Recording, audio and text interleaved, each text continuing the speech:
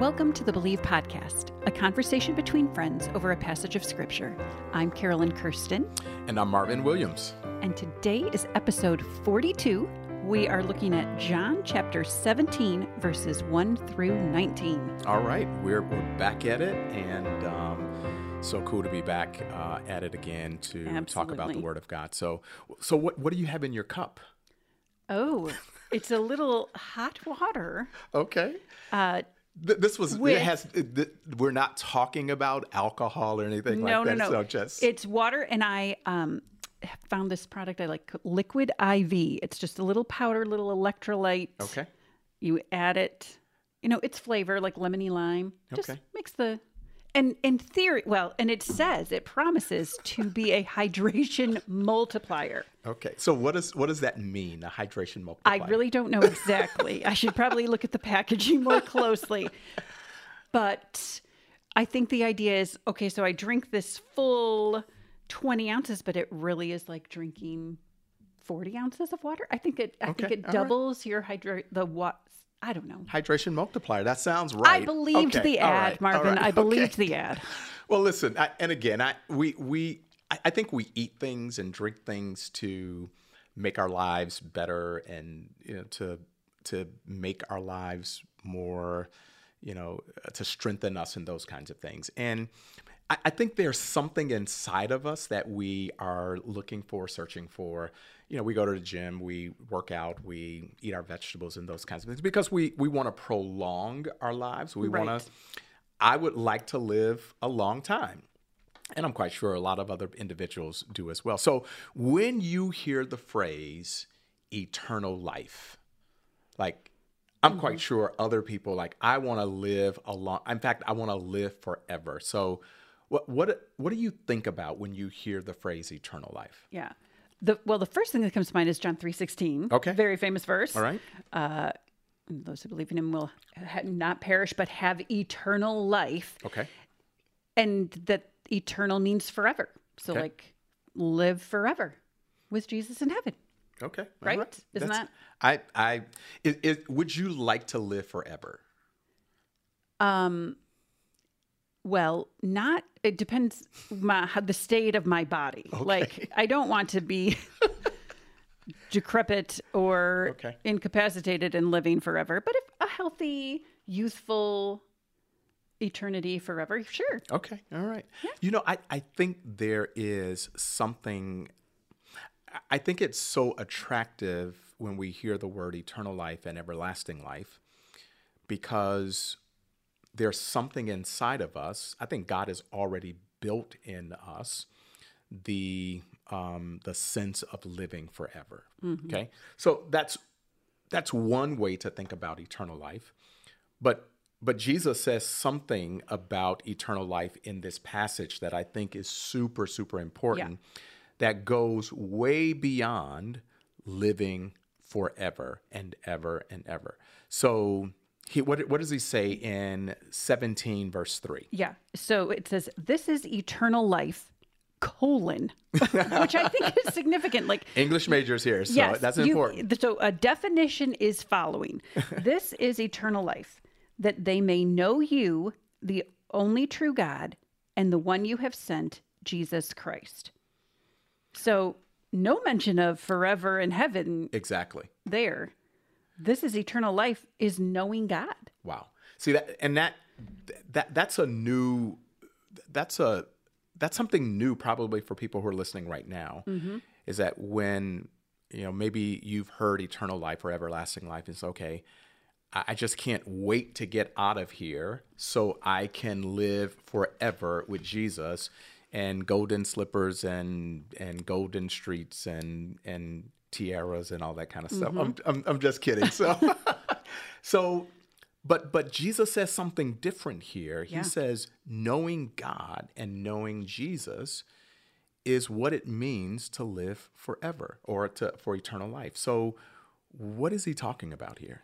Well, if it's not a after I die forever thing exclusively, I think that means that we can experience eternal life right now. Yeah. This knowing God can be a part of our lives right now as we know him, see him in our present circumstances, experiencing him. It's not a when you die eternal life thing. It's a right now abundant life that God offers us. Now, it does include absolutely, after yes. we die, and that comes with a relationship with Jesus, but it doesn't just mean that. Yes. It means this abundant life that Jesus talks about, a quality of life now that I can experience, and it will be a foretaste of what I will experience, forever.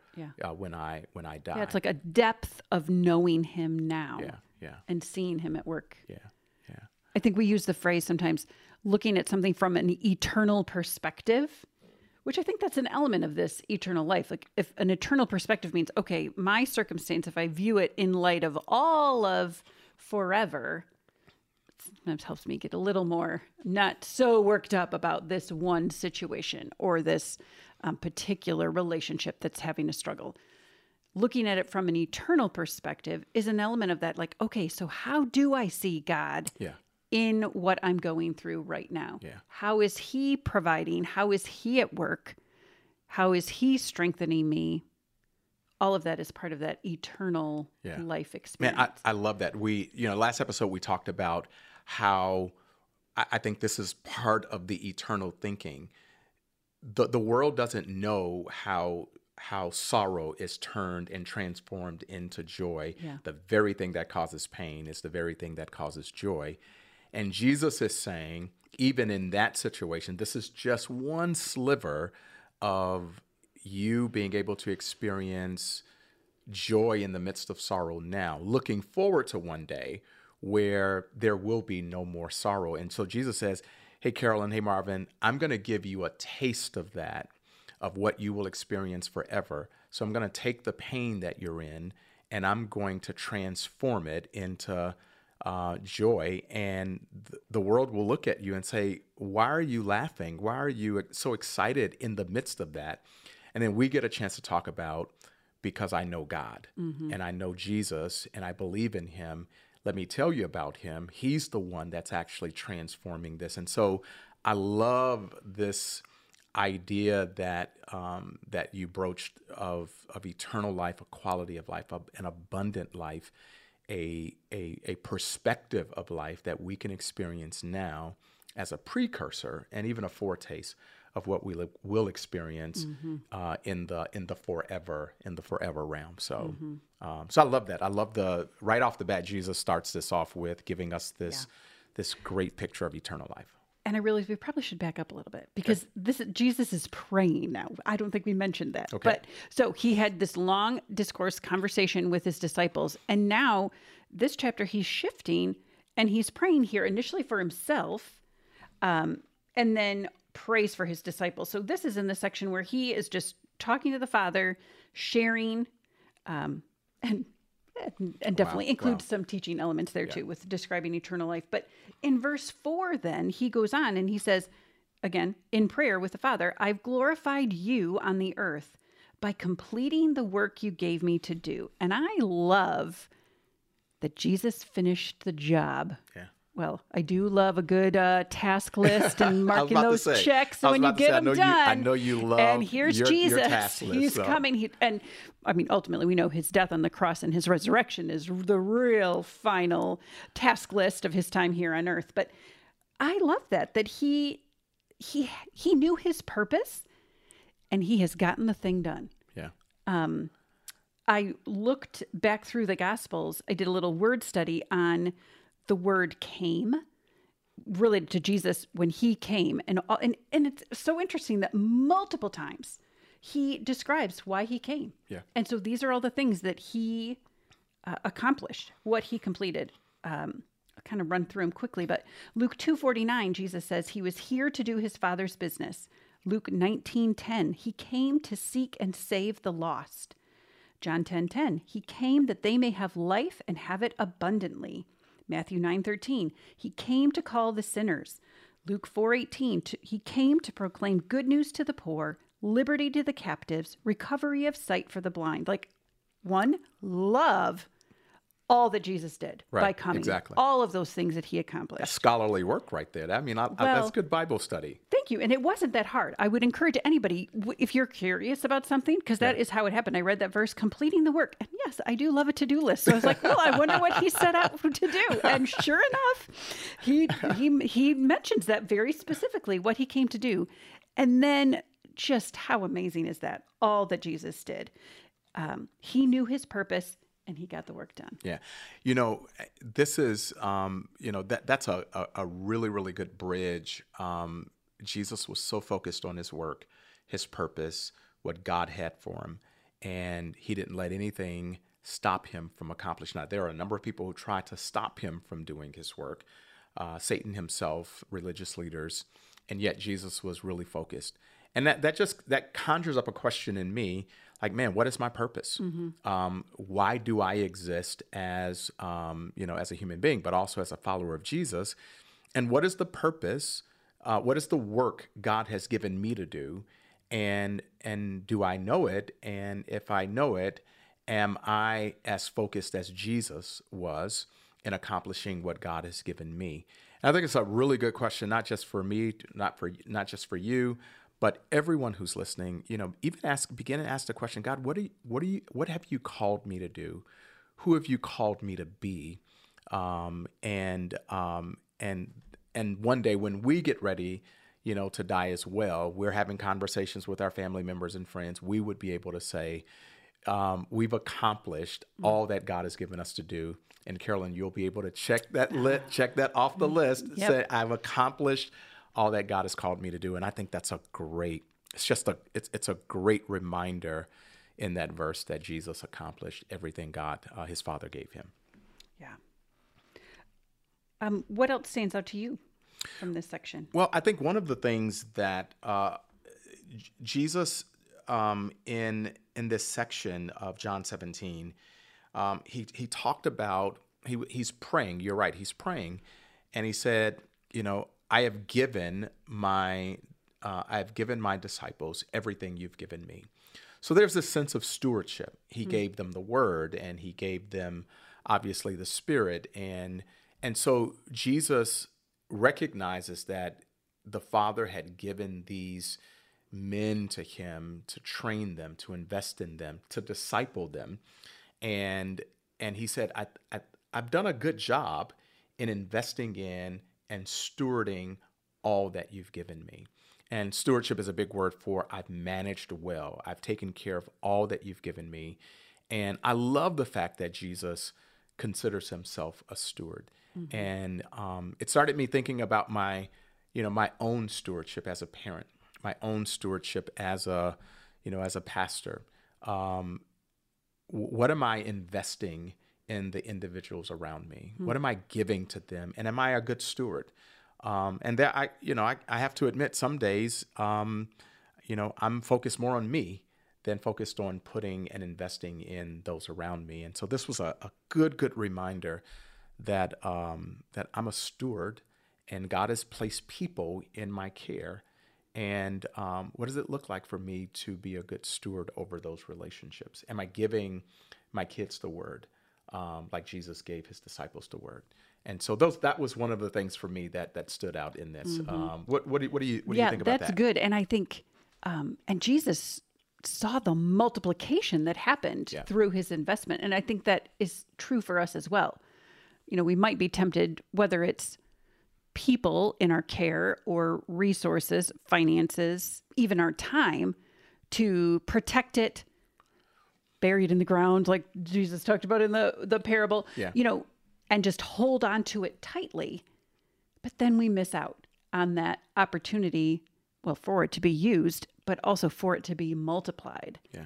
And Jesus is expressing like that joy and that satisfaction, I have invested well, and he knows they're just getting started. Yeah, absolutely. He's going to ascend into heaven, and this early church is going to take off. Yeah. And so he knows of that return on his investment. That same thing can be true for us. The hoarding, the protecting, the self-serving. We're just going to shortchange ourselves on the opportunities there are. Yeah, I think along with that, what struck me was this sense of Jesus simply doing what he was called to do, and then letting the Spirit of God work in the lives of the men that he called. He didn't, as you mentioned, he didn't hover over them. He didn't try to protect them per se. He says, I'm going to invest, and then I'm going to release. And then I'm going to trust the Spirit of God to do the work in their lives to carry out the mission that I've given them. And I know for me, particularly as a parent, when my kids were younger, and this is probably true of not just with my kids, but with other things that I've led as well. Like I want to make sure that they get it, and I want to protect them, and I want to. All right, did you get it? You better do this. You better do this, and I began to play the role of the Holy Spirit, and I think that never works out well. And how much do I trust that the Spirit of God, who's living in them, is going to work on their behalf? And I just simply need to be faithful over the deposits. And so that was another thing that struck me, whether as a father or as a pastor or as a leader. Let me be faithful over the deposits and really trust the Spirit of God to work in their lives. Yeah, Jesus really does give us a good model for how we can pray for people in our care, whether that's our children, whether it's other children who we have influence in. Maybe it's our small group. Maybe it's a disciple-making relationship. That I think that is huge. And the temptation, and it comes out of a loving heart. It's a good heart. Yeah, absolutely. It is. Absolutely. I mean, I was actually talking to Caitlin about this just a couple weeks ago because she's a camp counselor this summer, and was expressed, like, well, I just hope I say all the right things and communicate what I need to communicate, and that they have a great experience. And I totally remember, because I worked at a camp, I remember feeling this weight of, in this 1 week of time, I have to say all the things. And what if this is their only spiritual experience? Right. And the Lord taught me, no, that's my job. You be faithful with that time that you have with those campers, or as a parent, or in a relationship, in a disciple-making relationship. You be faithful in your part, but our job is not to transform someone's heart or to see this specific thing. It doesn't even have to be spiritual. We might be very, very focused on our child's basketball career or their SAT score or anything that we try to move in, again, out of a heart that cares, but is very misguided. When we are micromanaging like that. I want to pick up something just a tad bit on what you said about that Jesus is. You said it earlier. Jesus is praying now, and it struck me as I was reading and as I heard you, like Jesus is actually praying, and the disciples are hearing him pray for them. In this way. Yeah. And his prayers are not... To the point where John's written it down. Yeah, exactly. I mean, I don't know that he was sitting right there, but yes, they were very aware of it. And I would imagine they're listening to the prayer saying, like, everything he's praying, he actually did. He wasn't like praying and then lying in his prayers. He was like, no, Jesus, like, he did give us the word. Oh, he did actually talk to us about eternal life. Oh, he did do so. So I find it interesting that whereas we're not to do what Matthew says, or what Jesus says in Matthew 6, do your praying before people, but our kids and those who are closest to us should catch us praying sometimes, and in a way that says, like, no, he or she is actually, they're praying for me, and they're praying for these things for me, which I found, again, pretty fascinating. And I think, again, modeling a way to pray as Jesus prayed for them, but modeling a way to pray for others as well. I love that. Well, there's a lot more we could talk about here, but we are coming to the end of our time. So what can we believe about God, ourselves, and others from this passage? Yeah, I think one of the things is Jesus wants us to have eternal life. And eternal life is knowing him and knowing the Father. It does include, he wants us to have a life that's lived forever. But I think, but I know that God wants us to have a quality of life, an abundant life, even down here as a foretaste of what's to come. Yeah. And this is not a happy note to land on, but it's true. And it is something reflective that we've talked about in other episodes. That idea is Jesus is praying for his disciples. He is not praying that they're protected and isolated and separate from any hardship or, I mean, as parents, we might wish that for our kids. I don't want them to ever experience anything difficult in their entire lives. But Jesus here is modeling, hey, I'm sending them into the world. Yeah. And he's praying for their protection, but they're in it. Yeah, yeah. And I think that's that's something that's true for us too, to know, yep, in this world we will have trouble. But as we said in the last episode, Jesus has overcome it. And here too, again, we see that, but he is with us, and it is a great model of how we can be praying for others as well. Not praying that they never experience challenge, whether that's our kids, other people in our lives we're praying for, but that they would see God, they would experience that eternal life. Absolutely. Amidst whatever it is they're going through. Good stuff. Yeah. Well, friends, take time, if you have not done so, to rate and review the podcast. You can do that on Apple Podcasts and Spotify, and it really helps other people find the podcast so they can learn and benefit from it too.